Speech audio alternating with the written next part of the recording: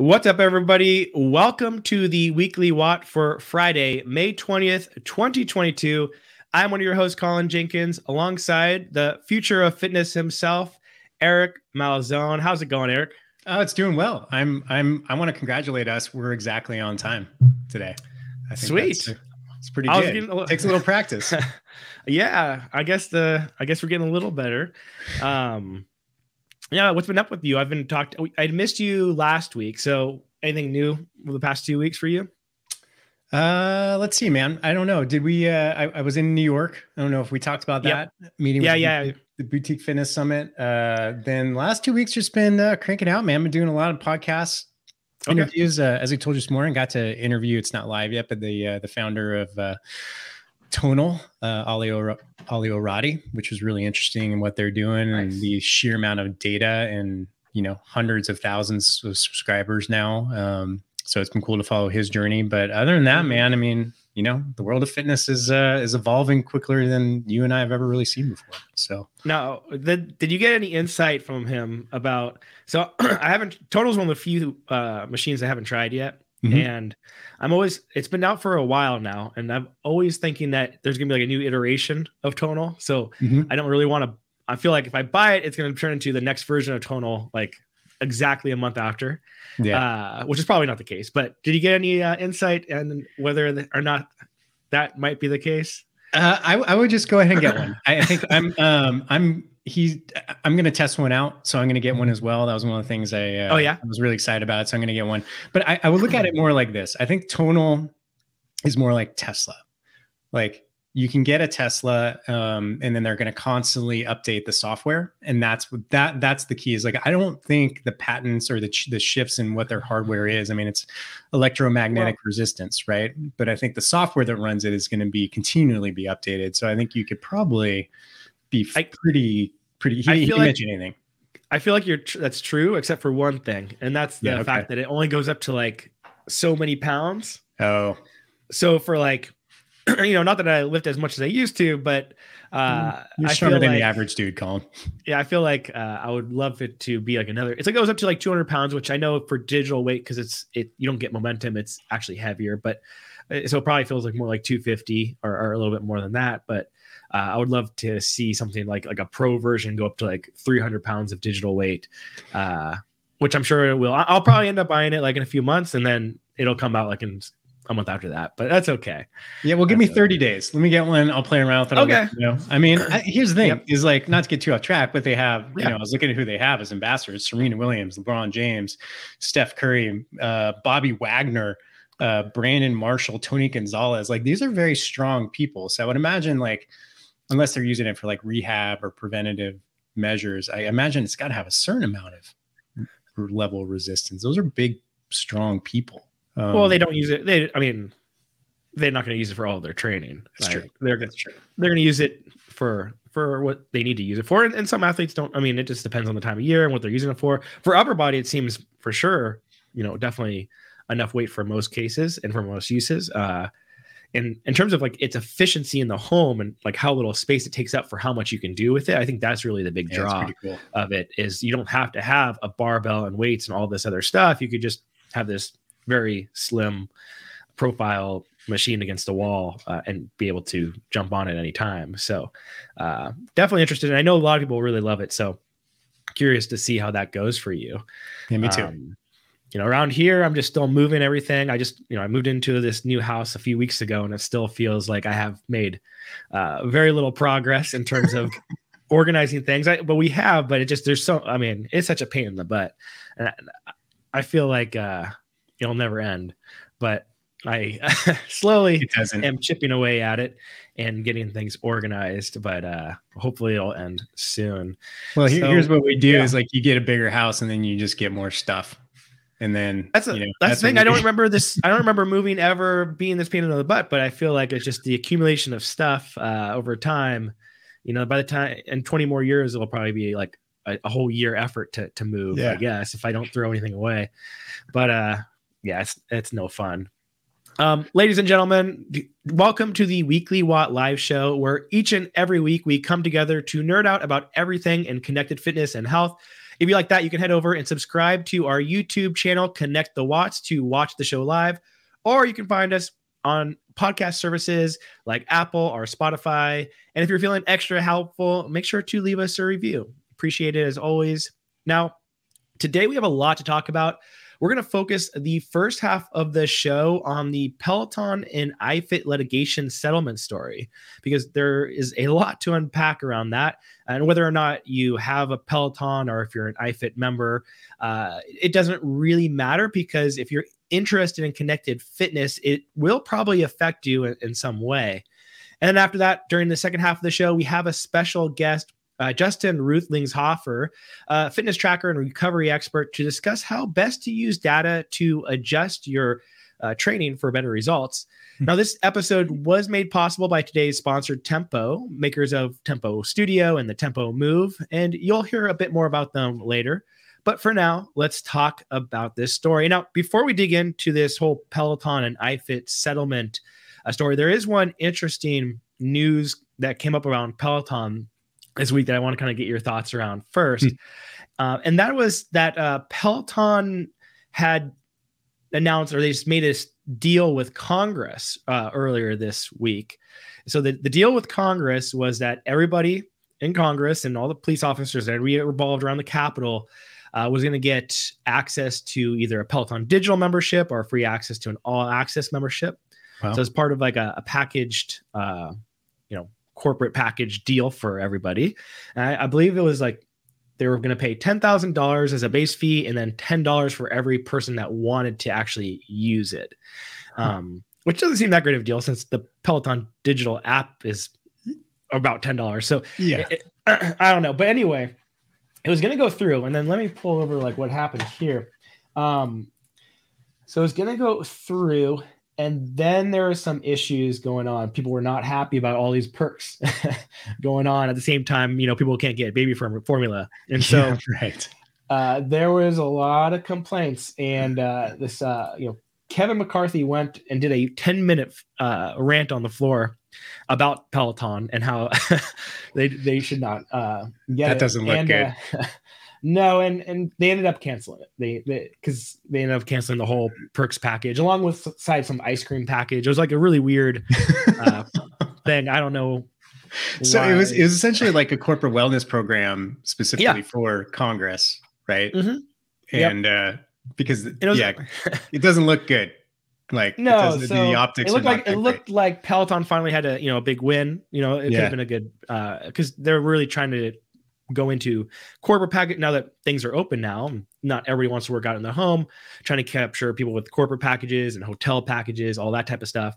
So it looked like a really good win for them. But then by the end of the week, it was like, no, it's not going to happen. So yeah, it's not good. I thought that was sort of an interesting news bit. But so yeah, let's talk about this litigation story, because the big news of the week was that iFIT and Peloton reached a settlement for all of their law. Basically, they just decided this is a tough time for businesses, especially connected home fitness businesses. Like, we need to stop spending all of our money on suing each other in litigation and just get this resolved for once. Yeah. And so they settled on all of their ongoing lawsuits, which they had multiple. And, I'm going to talk about each of them because I think there is a lot of interesting discussion to be had around these different lawsuits and how they will affect not just Peloton and iFIT, but probably every other connected fitness device. And so there's kind of three big lawsuits, two ones that will affect people the most. And the first one was regarding iFIT. So iFIT, they're makers of Nordic Track and Proform. They have the patent around auto-adjusting equipment that's done by the instructor or done by the class. So, when you're on their bike or on your treadmill, if you see a incline, right, you're going up a hill, the bike or the treadmill automatically inclines or declines relative to that. And it adjusts like not on the bike. Well, the bike, it'll adjust the resistance, right? Depending on what the goal is for that. And the treadmill will adjust the speed. And they have a smart adjust system that combines like your fitness like how fit you are relative, and then it'll kind of work with you, and it's pretty good. They've been getting better with like adjusting it and fine tuning it. So sorry, Colin, who owned that initially? So iFIT owns that patent. Okay. Right? They own that patent, but then Peloton came out with the Peloton Bike Plus, and the big draw, or one of the big draws, the Peloton Bike Plus, is that it has auto adjusted. So it doesn't incline or decline, but it does auto adjust the resistance for you, so you don't have to worry about turning the knob while you take a class. And so obviously iFIT, that was one litigation that's been going since the Peloton Bike Plus was announced. That was a big deal. And so Peloton, there has been no resolution to that for over a year. Wow. And that's an interesting one to follow. So the solution for this settlement for that is that Peloton is just going to pay iFIT now for the use of that ongoing. So there's no details shared. None of the companies would give me, I got a little bit of juice out of the companies. But not much. What'd you get? Because once they settled, it's just like, I don't think they can really talk about much. But basically it's a set amount. I don't know if it's going to adjust year to year or how it works, but it's going to, they're going to be paying iFIT continuously for the ability to have the auto adjust feature on the Peloton Bike Plus.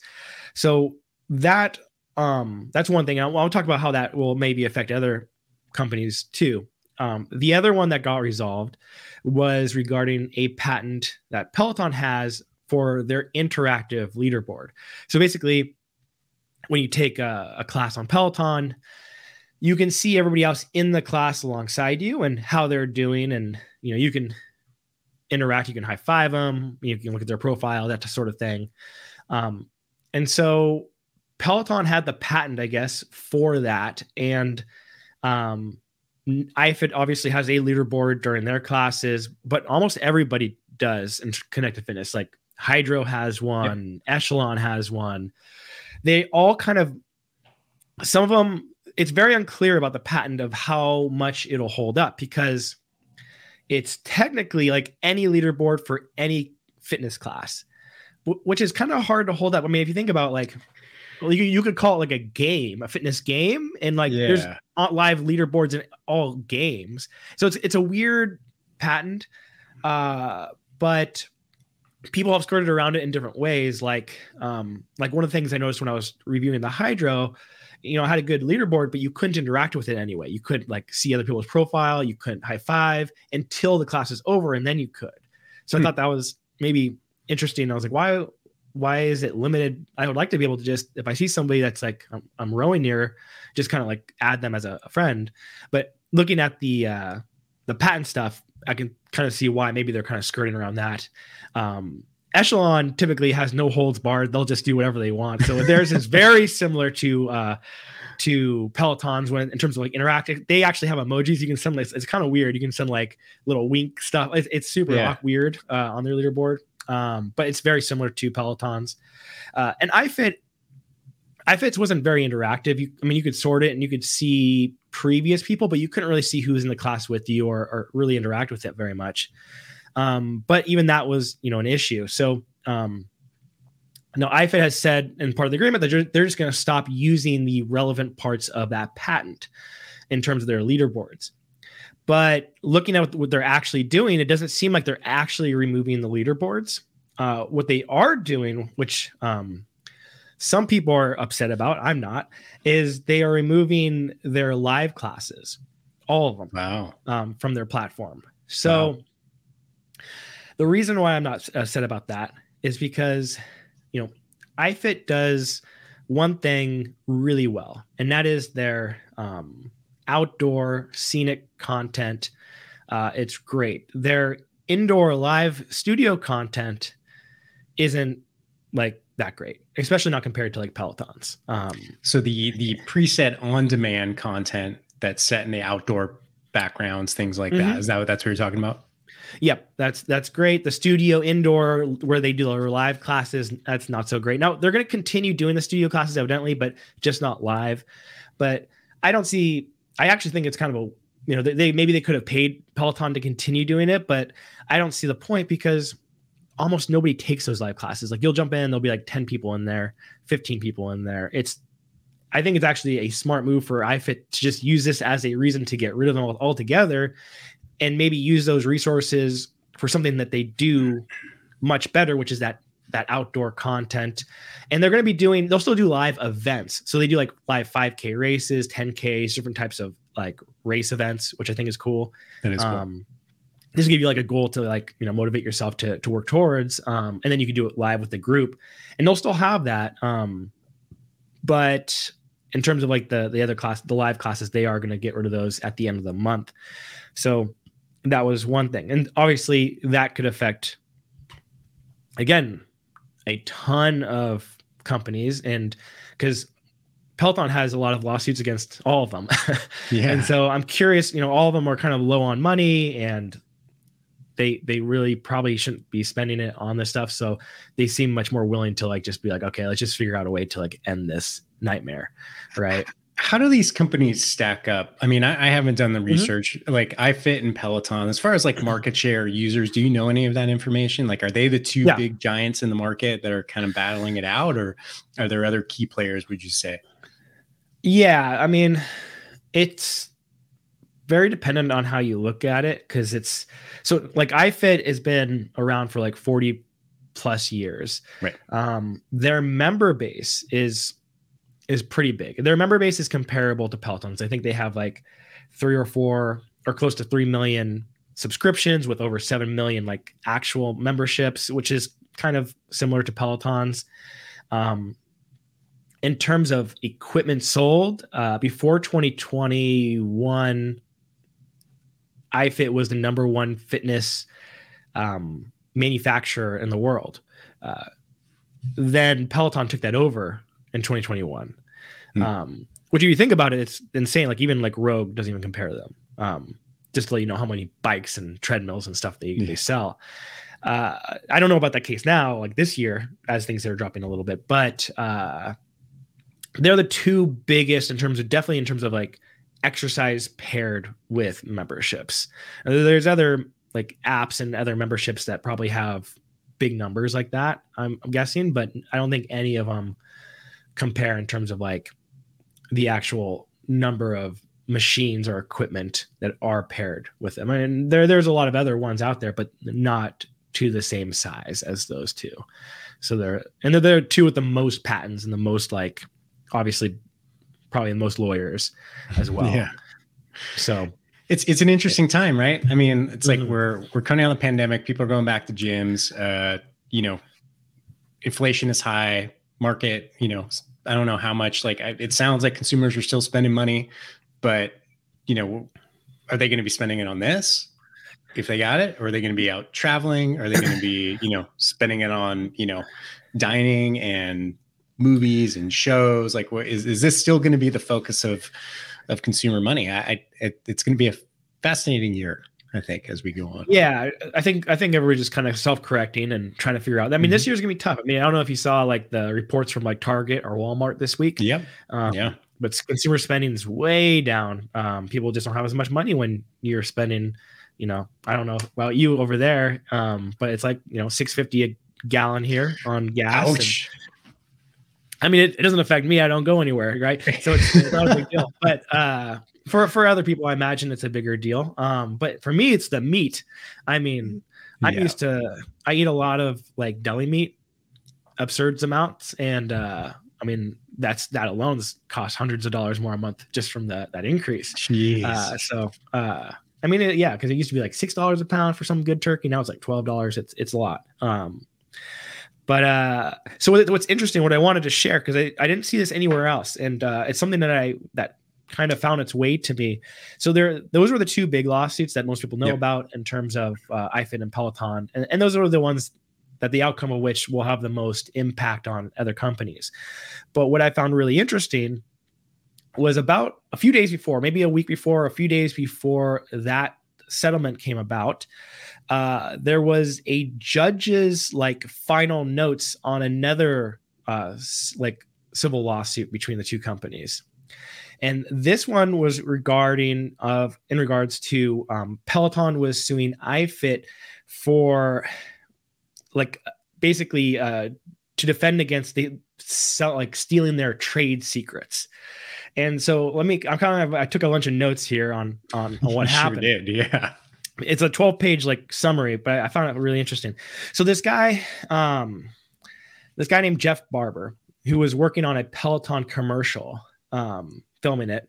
He had the script for the Peloton commercial, doing his thing. He had a friend that worked for iFIT that he was this, and the friend from iFIT wasn't a marketing guy. He works in the manufacturing side. He just I don't know what he does. He's an engineer type guy. The guy's like, oh, send me the script. I would love just to check it out. It sounds super interesting. And so the guy, it's his long-term childhood friend, sent him the script. And then 8 days later, iFIT sent Peloton that script back saying hey, there's shit in this script that's our shit. Because, it's probably around the Bike Plus with the auto adjust or whatever. Yeah. And then Peloton was like, how the hell did you get that script? Because so then they sued. So that's when they were like, okay, let's sue them for stealing trade secrets. And then part of this was so basically Peloton claimed that they, misappropriated by doing several things. They basically said that, let me pull it up here. They said that after that script was stolen, that iFIT's marketing at the beginning of 2021 resembled that script. There was in the script, there was a dad walking quietly around a crib to not wake his child up. And I guess that was a thing. And they said people looked similar to the people in the script, which I don't know how they look similar, but basically the judge was there is no similarities between these things that we would not expect from any similar kind of competition. Right. Obviously a dad trying not to wake up their kid is a common thing for home fitness equipment. And then Peloton also argued that iFIT dramatically, increased their marketing budget at the end of 2020 and early 2021. And that shows that they increased it because they had this trade secret from Peloton, which is the dumbest thing ever. Because obviously everybody in home fitness was increasing their marketing budget at the end of 2020. It was the heyday. And in January 2021, when it was the most coronavirus-y time, obviously they're going to be increasing their budget. So the judge was yeah, has nothing to do with that. And then Peloton, argued that iFIT failed to notify them in time, which they notified them in 8 days. So the judge was they didn't have to tell you at all. And then, he basically said that at the final conclusion wrote, instead, Peloton's theory of misappropriation is based on speculation. Peloton's evidence, the unremarkable similarities between the iFIT's advertisements and Peloton scripts, iFIT's increased advertising spending, iFIT's monitoring of Peloton's marketing activities. That was another argument they made, that iFIT was monitoring their marketing, their marketing activities, because they're a public company and iFIT. So, but of course they are. What competitor? Yeah, this sounds like corporate paranoia. No, yeah. So it was basically a way. It looks like it was basically a way for Peloton to try to just cause time in courts, right? So make money, make another company kind of struggle. But I thought it was interesting that came about literally days before the settlement. So I don't know if that, obviously had something to do with it, but it's kind of an interesting conclusion. And now in terms of the outcome of everything, I'm really interested to see, obviously auto adjusting is going to be tough, and maybe iFIT's going to be making some extra money by just licensing that out. Because even in fitness gyms, even in gyms, it seems like a feature that you may want to have, having a treadmill auto adjust to the user. That's a pretty good patent, I would think. And then the leaderboard thing, that's literally, so is it every connected fitness device can't have a leaderboard without? I can think of 3 off the top of my head that have leaderboards, and interactive too, with emojis and points and all kinds of stuff. Even you get into the fitness metaverse, it's all going to be leaderboards. Yeah, and that's why I never thought that patent would hold up. Because imagine that would be saying oh, somebody has on a video game, your high scores are patented. Like you can't, it'd be super weird. But I guess in the realm of like, I feel like there's a million ways you could skirt around it, but the fact that they didn't skirt around it and they're just choosing to cancel. No, because they're canceling the live classes, but they're not removing the leaderboards on the on-demand classes. It makes it seem like they only really think that the leaderboards will hold up during live sessions. So that's one thing. It's like the NFL saying, okay, the scoreboard, that's our patent. Yeah, I know you. Yeah, everyone else plays different sports, but that's ours. You can't use that anymore. Like it's ubiquitous. Like you can't avoid it. Yeah, it's super weird. But that might be the case because I don't think, like I said, in this environment, everybody wants to go up against any more lawsuits or any issues. So I wouldn't be shocked to see all of the connected fitness platforms take away the leaderboards, at least for their live classes, which was super lame because like it's so weird to take a live class without seeing, like you don't even know you're live unless you see other people there with you. Yeah, exactly. I was like, actually, that was the case when I just reviewed a new fitness piece of equipment called the Jack Jocks Interactive Studio. It's like a screen and all the dumbbells and stuff. And one of the issues, it's a good machine, but one of the things I did not like about it was their live classes was literally there's no interaction of the coach to anybody in the class. There's no leaderboard. There was no the only difference between taking an on-demand and a live class experience there was that the connection was worse because you needed a better connection to be able to handle a live. But it was super weird to even have a live class at all if you don't have a leaderboard. I feel like the whole point of live is that like be seeing other people in there with you and possibly competing against them. Yeah. So I don't know what's going to happen for all these companies. I'm really curious about how this settlement will affect, the landscape of connected fitness and if these companies have to adjust or if they just ignore it or what, if anybody's actually going to push it. Like, are they going to come up with a new name for it? Like, okay, now it's the dashboard, right? Where it's like, okay, well, you have like, well, I mean, like as people tie in like heart rate monitors and things like that into live training sessions, like where's the line delineated between, just having a dashboard with everyone's heart rate or score? Like, I don't, it's very, it's going to be interesting. That's a hard thing to do. And then are you going to chase down every connected company that has some version of a leaderboard? That sounds exhausting. Maybe. I don't know. Anybody that's big probably. Again, I don't know. I know they were suing Echelon and all these companies sue all of each other. Like, I know Hydro and iFIT are in lawsuits, Echelon and iFIT are in lawsuits, Echelon. And I think it's all a giant, it's so much money, but I guess that's in any tech sector it's a big portion of a budget goes into patents and lawsuits. So I guess it's sort of to be expected, but yeah, we'll just have to wait and see. But I don't know. Let's go ahead. That's now. A lot of big news, man, for 1 week. Yeah. That's well, it's just a big makes me anxious. I'm glad I don't work for one of those companies. I mean, you have to wonder if stuff like this is personal at some point. Like it was 100%. A lot of this litigation is 100% personal. Like iFIT actually demanded that the U.S. Trade Commission stop importing Peloton bikes a few months ago. And then a month later, Peloton demanded that they stop importing iFIT bikes for the same, it's ridiculous. But I don't know. So anyway, let's take a quick commercial break to hear about Tempo and Tempo Studio and the Tempo Move. And then we'll be bringing our guest on this week, fitness tracker and recovery expert, Justin Ruthlingshofer. So we'll be right back. And now a big thank you to Tempo, who has helped make the Weekly Want possible by sponsoring this episode. In a connected fitness landscape that is changing so rapidly and with the fairly high price it can take to build out your own connected fitness home gym, it's nice to know which products are future-proof and which may become obsolete in just a few years. And that's why I love the Tempo Move. It uses high-quality dumbbells and Olympic-style plates, as well as since it utilizes the tech powered by your iPhone, it is built to last long into the future.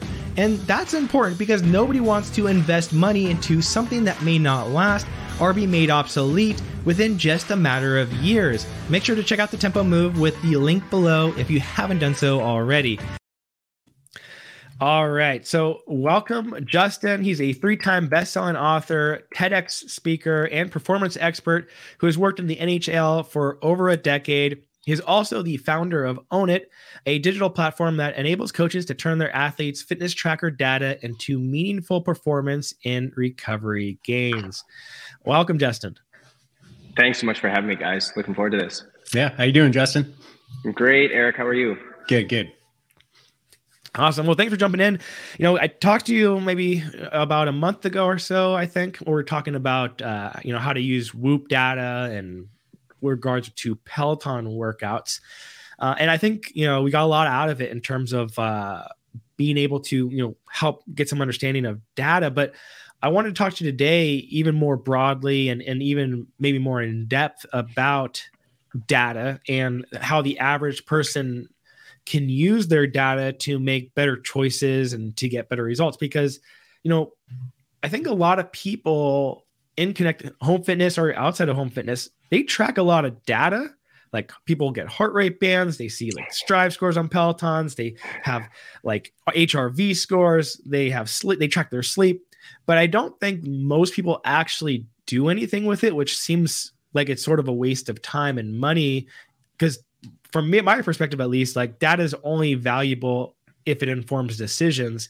Otherwise, it's wasted space. And so I kind of want to get your, maybe we start broad and kind of go in from there, but like your thoughts on how people can start to use their data for a purpose, with use and help them make decisions with it.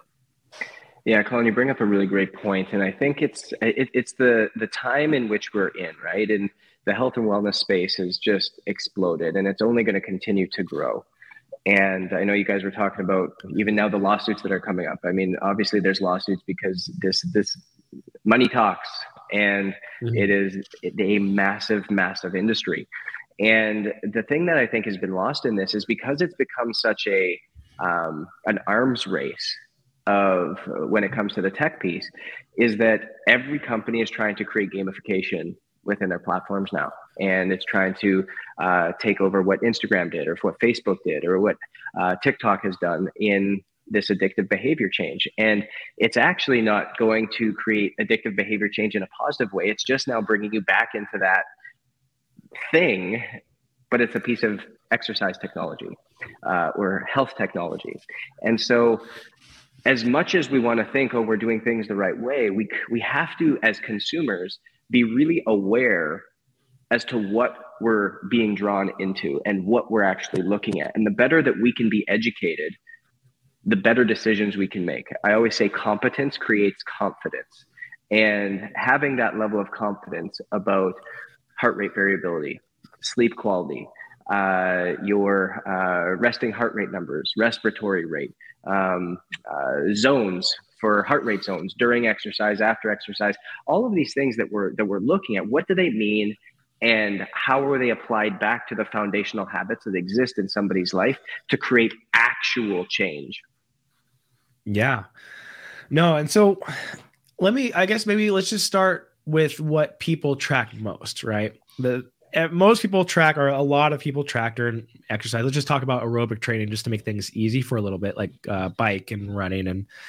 And let's talk about just like heart rate tracking. Like everybody tracks heart rate tracking, but is there something that people can do just even with something as basic as that? Is there anything that they could look for or signs that could be seen or anything they could use to, again, make better decisions? Yeah, so I think it all comes back to purpose, right? It's wanting to know why you're tracking. Like, what are you doing? What's your goal? What's the end result? Is it weight loss? Okay, great. Is it performance? Okay, great. Is it when you want to run a marathon? Is it that you want to run a triathlon? Is it you just want to run a mile? Is it that you just want to be able to come back from your bout with COVID? Awesome. Like, whatever your goal is, fantastic. But let's get clear on what that is first, because without a clear goal, without a destination, we can't put any steps that matter in place. And once we do that, let's establish a baseline. And that baseline can be again, this is where it becomes very individualized for each person, but it can be anything. And let's say we talked about this, Colin, on the Peloton one, is where let's just choose a Peloton ride, use that as your standard base, a 5-minute interval ride, and let's see what your average heart rate was. Let's see what your total score was. And that's your baseline. And then we go into a training protocol where it's slowly, progressively overloading. And then maybe once every 2 weeks, we come back, we do that baseline ride and see if we're improving. If we are, outstanding. And that's really something that's positive. Now, a lot of the data coming out shows from an overall health standpoint, let's just say health is our biggest motive here, is we talk about this zone 2. And zone 2 training is, it's been shown to increase cardiac output. It's been shown to improve respiratory rate. It's been shown to improve cholesterol and triglyceride levels. It's been shown to improve heart efficiency, all of these things, which are positive, which obviously improve sleep, which improve recovery. It's undoubtedly one of the most important things that you can do. And so zone 2 training, which is somewhere between that 60 and 75% max heart rate zone, is super important to be able to include into our day. Now, a lot of your trackers, whether it's Fitbit, whether it's the Apple Watch, whether it's Whoop, whether it's the Oura Ring, actually Oura Ring doesn't because it doesn't go live, Polar, Garmin, any type of live heart rate strap is going to do this. It'll just take your age, 220, subtract your age, and that's going to be what your max heart rate is, and then you're going to get percentage off of that. And so that, I think, is, if we can start instituting 3 or 4 days of zone 2 training for overall health in somebody's week, you're going to be outstanding. I usually go somewhere between 100 and 140 minutes is what we're looking for weekly. You can break that up however you want in that zone 2 stage. Great way to have purpose, intention, to optimize your health utilizing these technologies. Yeah, no, I think that's really useful because, especially within connected fitness and home connected fitness, all these programs that you follow. And again, we were talking about Peloton mostly, so just using them as an example is really easy.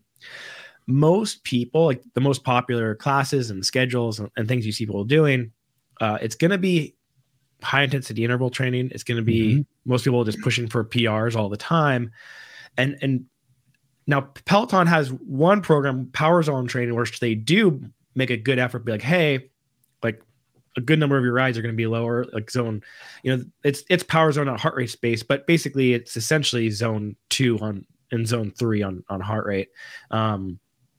It's a lot of time spent there, which I think is great, but I think most people don't take those classes, even though there's a dedicated core group who only take those classes. But I feel like it is something that it should be talked about more, is like, you maybe should not go as hard as you can. I mean, Eric and me are from CrossFit days where there's no such thing as, I don't think my heart rate is ever below 190. What was it? Pukey the Clown? Pukey the Clown. Yeah. Yeah. That was good marketing. Oh man. Tough one. Yeah. And even in CrossFit, people were talking, like, for the earlier days, like early before 2010, it was just all about, intensity and stuff like that.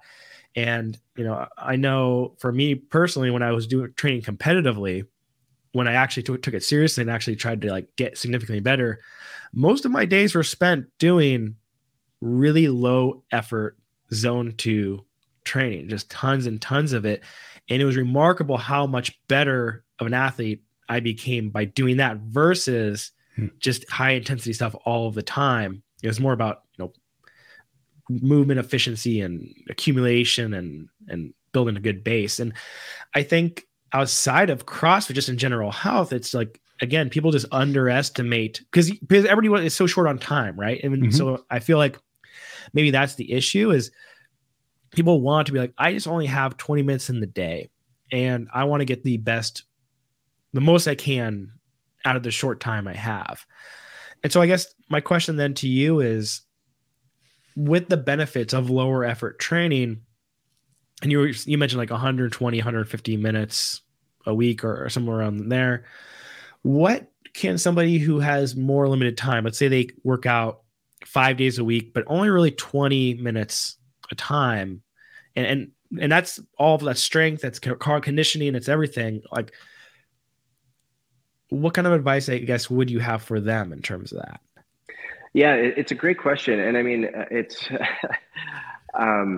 Tim Ferriss will hate me because I'm going to come at him from the 4-hour work week is not something that it was a great marketing ploy, great way to get people to buy your Eric book. only works 4 hours. But I mean, I don't know if it's working, but yeah. Any of your like your billionaires, any of your people who have built amazing companies, they're not following a 4-hour work week. And we talk about, you go back into the 4-hour body where it's like, hey, go and hit this and like get after it, do your 20-10 intervals and do 8 of them and call it a day. Well, awesome, cool. There's studies that show the benefits of that, but then there's also studies that show that there's massive benefits with 150 minutes of zone 2 training a week as well. And so I think you have to level set expectations with what you're willing to put in. And if you only have 20 minutes a day, amazing, fantastic. Let's use those 20 minutes the best that we can, but don't expect that you're going to lose 150 pounds if that's what you need to lose. Don't expect that you're going to be the chiseled dad walking down the beach. Don't expect that you're going to improve your squat by 200 pounds. If we can level set what our expectations are, and for 20 minutes a day, you're going to go and you're going to create some variance in what you're doing. And you're going to do maybe 3 days a week, you're going to do zone 2, or 2 days a week, you're going to do zone 2. And then the other 4 days, you're going to hit it hard in a high intensity interval bout. And then maybe 1 day a week, you're doing some heavy strength work.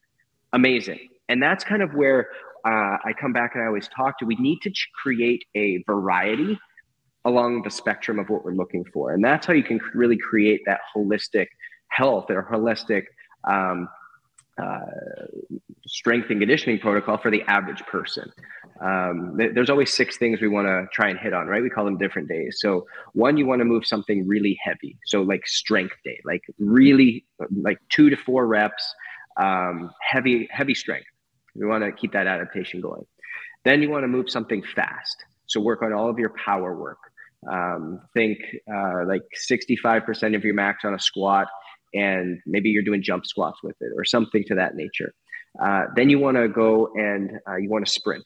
There's going to be a sprinting day where you're really taking hold of these sprinting mechanics. Then you want to go and do what I call play, like a play day, where are you playing basketball? Are you playing a sport? Are you using it in a different bunch of different planes of motion and having to do a bunch of different tactile motions while also being able to stand and have motor control and motor function in different ways.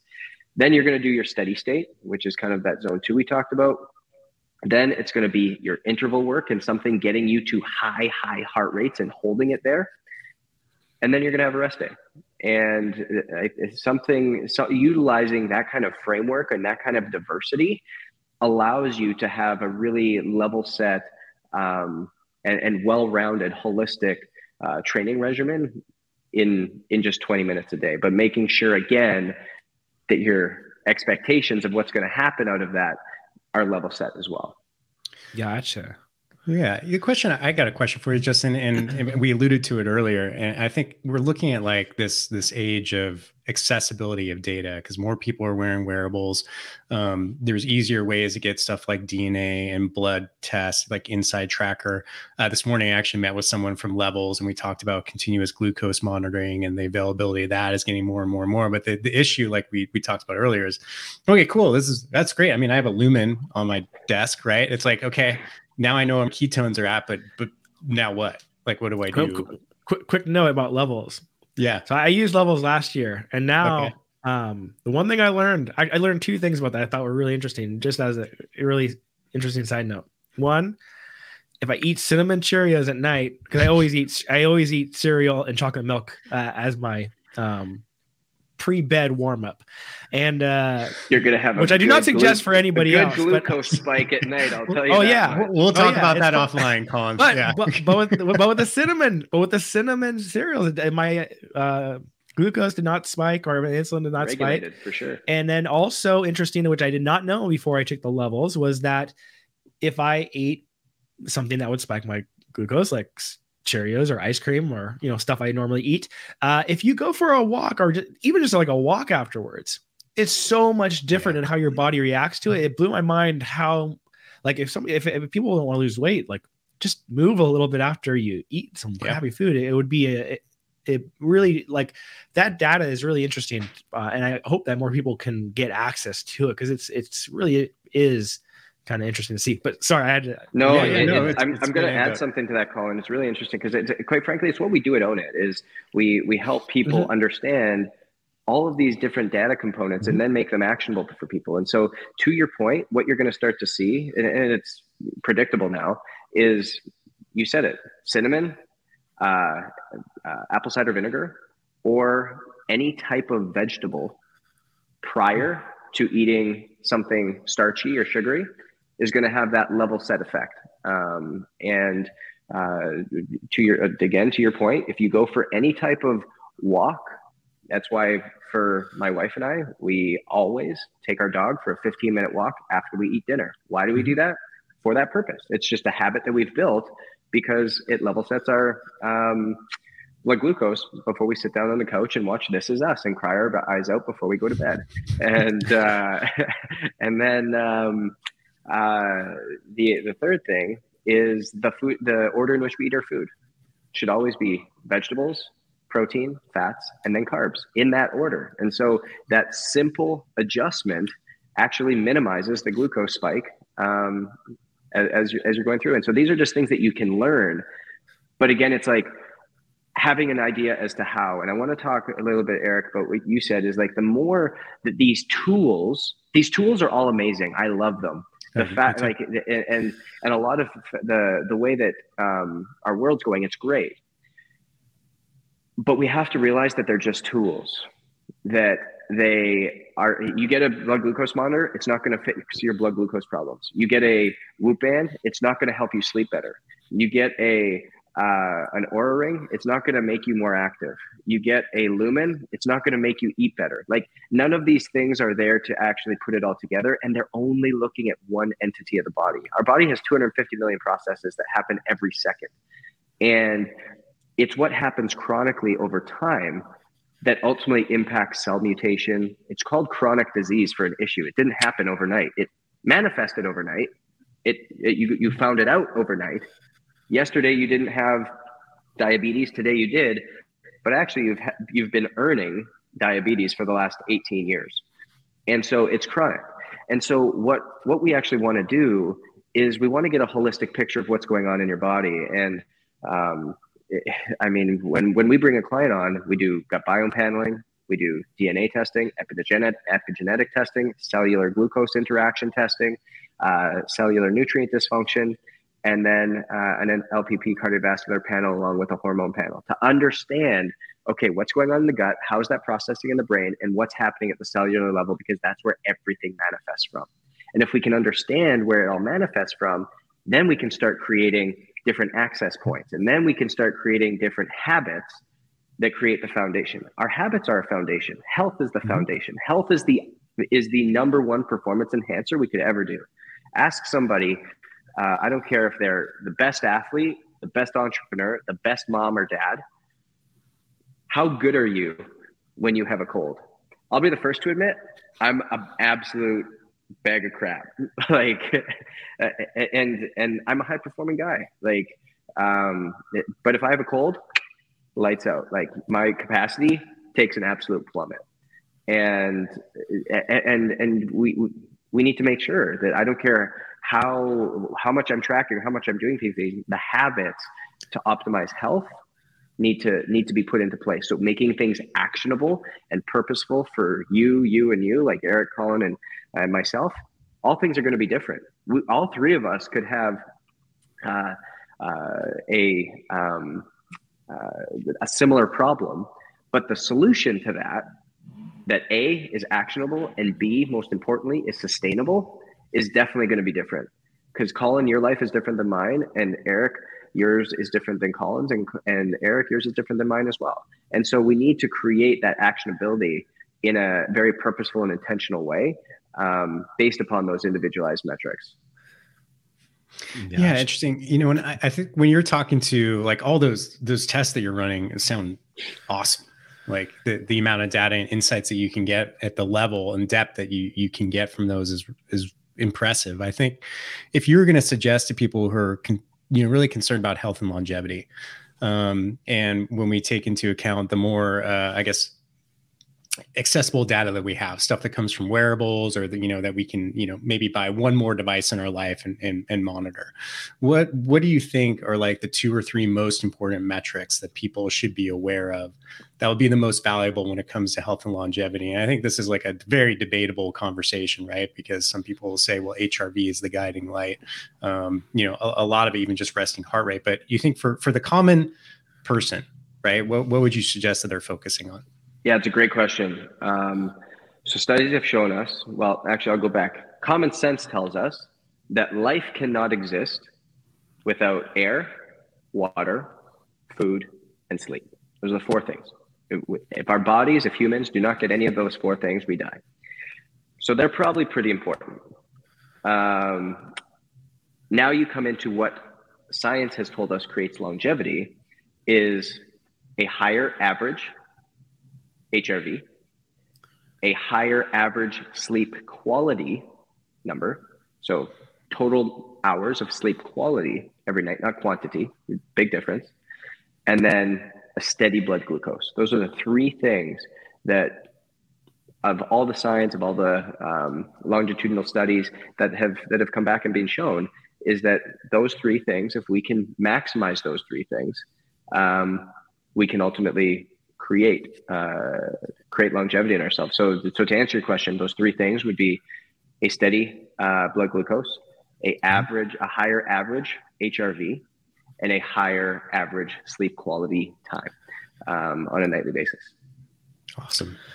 So I'm curious about the sleep quality from your perspective, because that's one of the things I'm kind of figuring out. Like, I don't sleep very much at all because sleep means I'm not doing something else that I could be doing. That's more fun.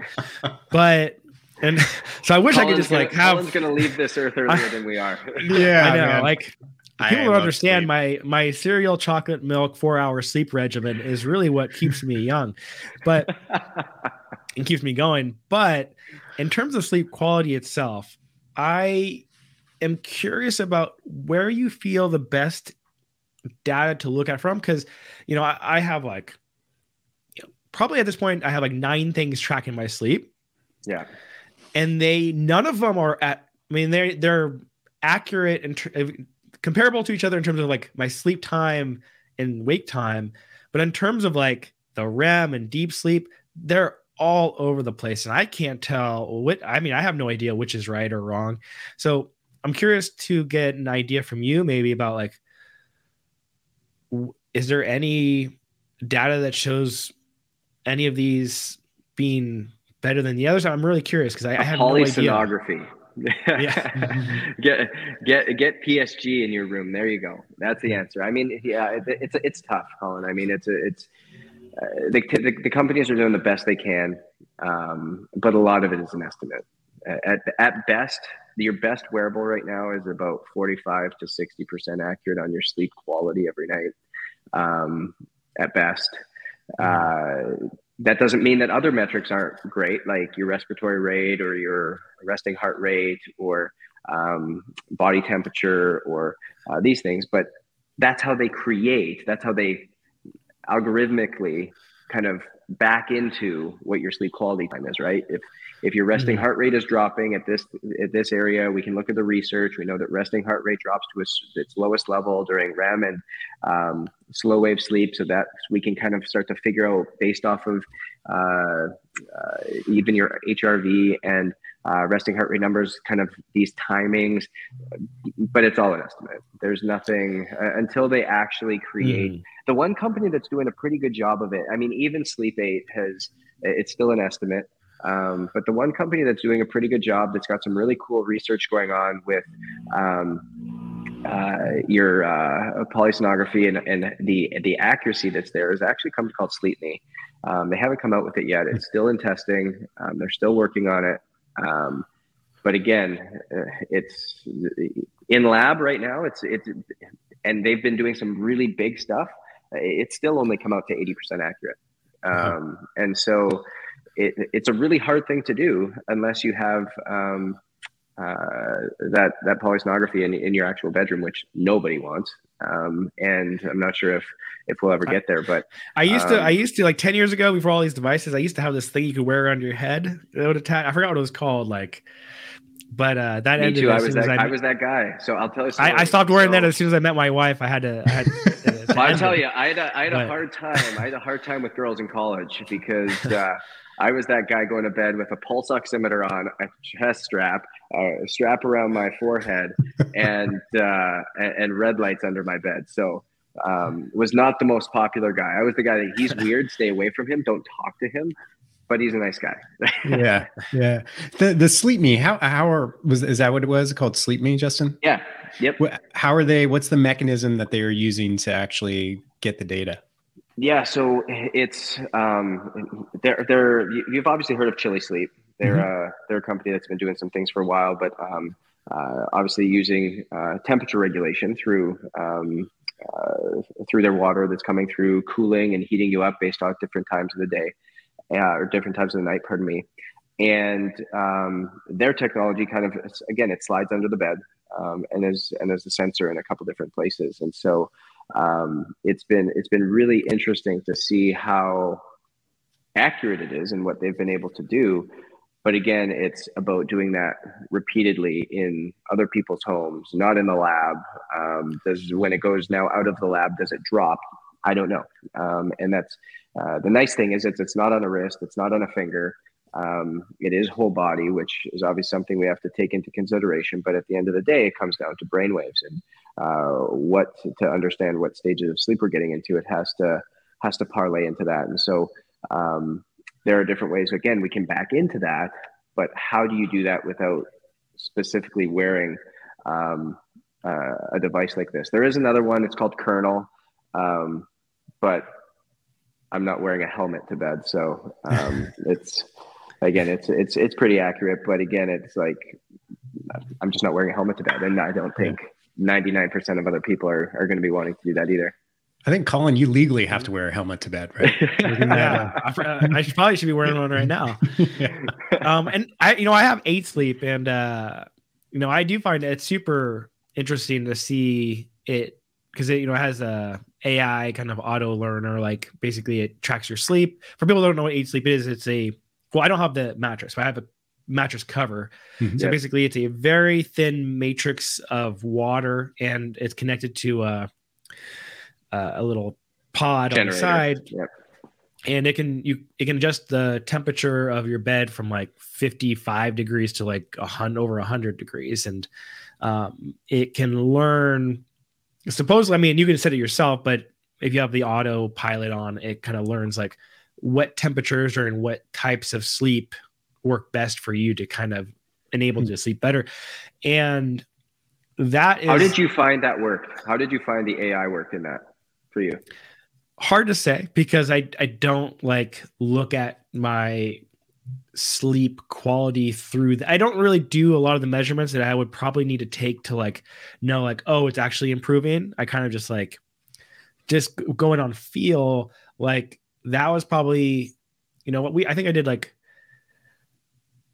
50 reviews of products over the past year, easily, of different fitness and tech products. And that's probably been our, for me and Megan, my wife, our favorite over, if there's one product if I had to get rid of everything and I could only keep one, that would be probably it. Just because, and also because our house got so hot, it was so terrible. And that was the best, just to jump into a bed that's perfectly regulated to your temperature. But I don't suggest getting something like that unless you plan to have it forever, because I feel like I could never go back.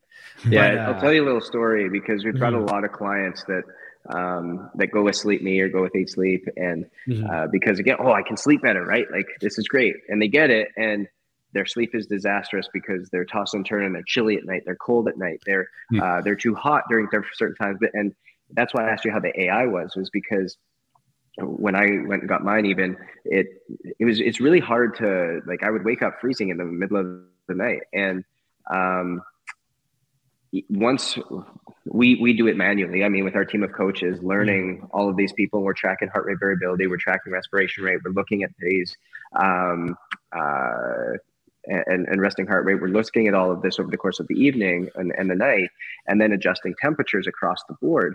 And by ultimately regulating this out, transformed quality of sleep. And now, again, is it an estimate? Yes.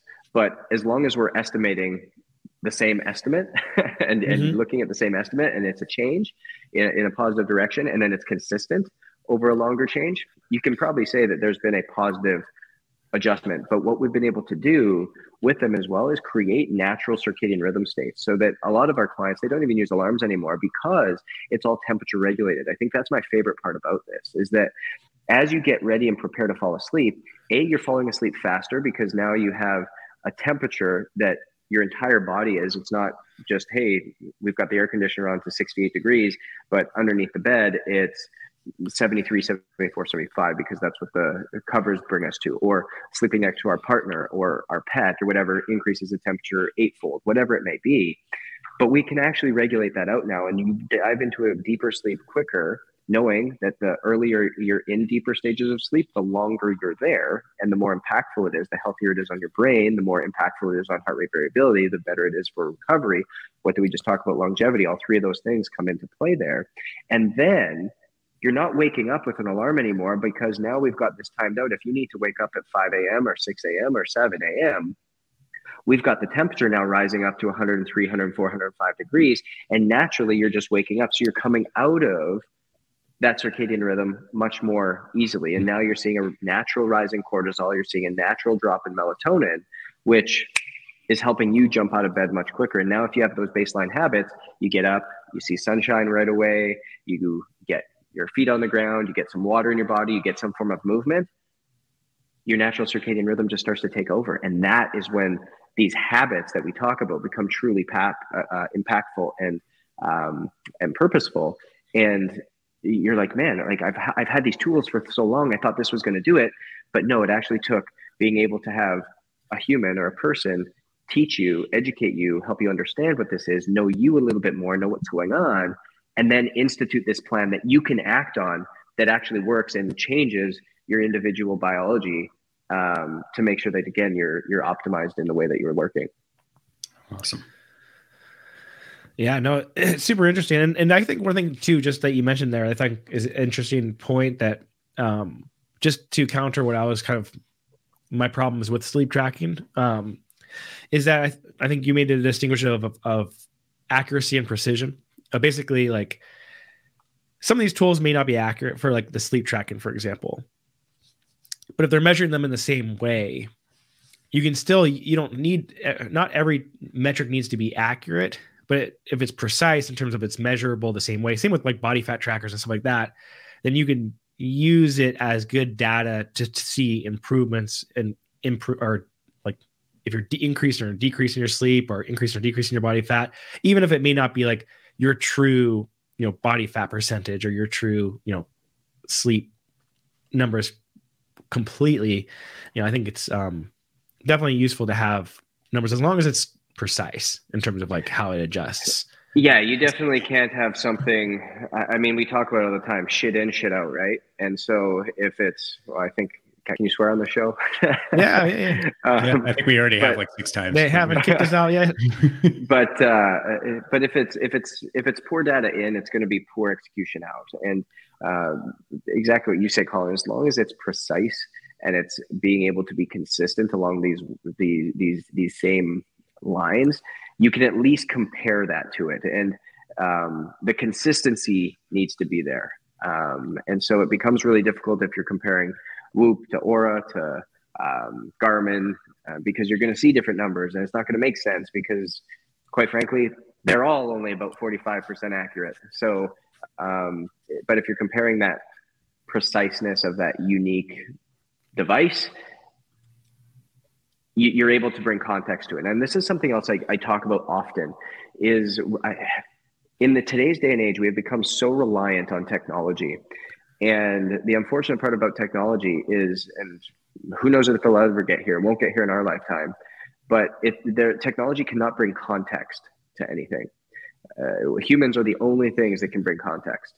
And storytelling is a massive, massive skill. And it's the art of coaching. It's the art of the human element. So if I go to sleep and I have a poor night's sleep, but I've done everything the same leading up, I lay down, I have a great night's sleep, or I have a poor night's sleep, I wake up and I'm exhausted, but I'm like, I did everything the right way. Your technology doesn't know that you got in a fight with your spouse and didn't talk to her all night. And then you subconsciously were thinking about that all night. You woke up and no wonder you're exhausted. It's because you have a different stressor going on, and your piece of technology can't decipher that. Only humans can. And that's where bringing context to it and being able to storytell and be able to understand what's there is truly, truly important.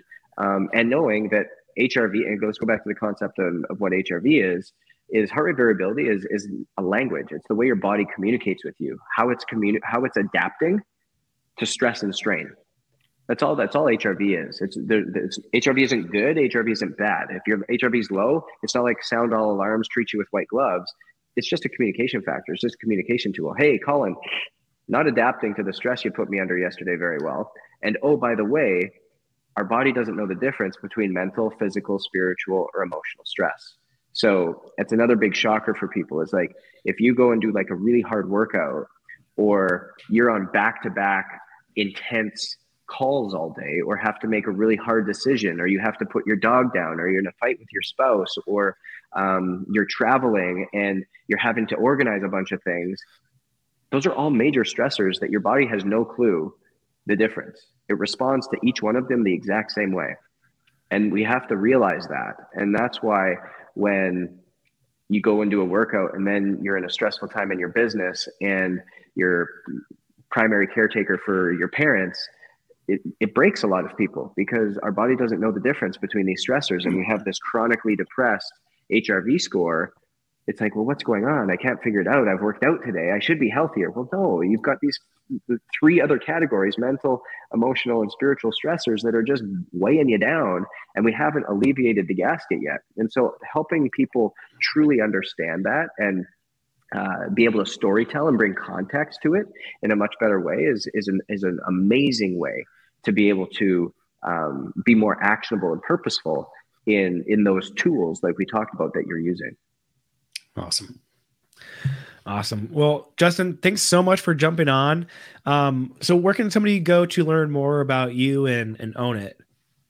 Yeah, absolutely. So 2 places, super active, ownitcoaching.com. Mm-hmm. So ownitcoaching.com, or just through my Instagram platform at Justin Roth with an L at the end.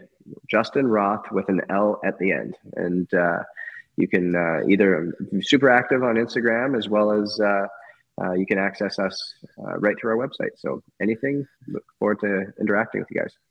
Awesome. And then Eric, I know your Instagram might not be popping off as much, but do you have an Instagram? Yeah, I have one. It's at Email Zone. I don't do a whole lot on it. I'm real bad. I'm really bad with that too. But yeah, I'm on. But anyway, how can somebody find more about Future of Fitness, and if they want to listen to your podcast about with the CEO of Tonal, where can they find that? Yeah. Thank you for that. futurefitness.co is a site which actually is under reconstruction, but it's still on the old stage. And then heavily active on LinkedIn, and of course, all the major podcast outlets. So Apple, Spotify, Google, you name it. I'm out there. Awesome. Well, thanks so much, you guys. And thanks so much for listening, everybody. We'll be back next week, likely Friday or Saturday. We'll have to see, but have a great rest of the week. Thank you.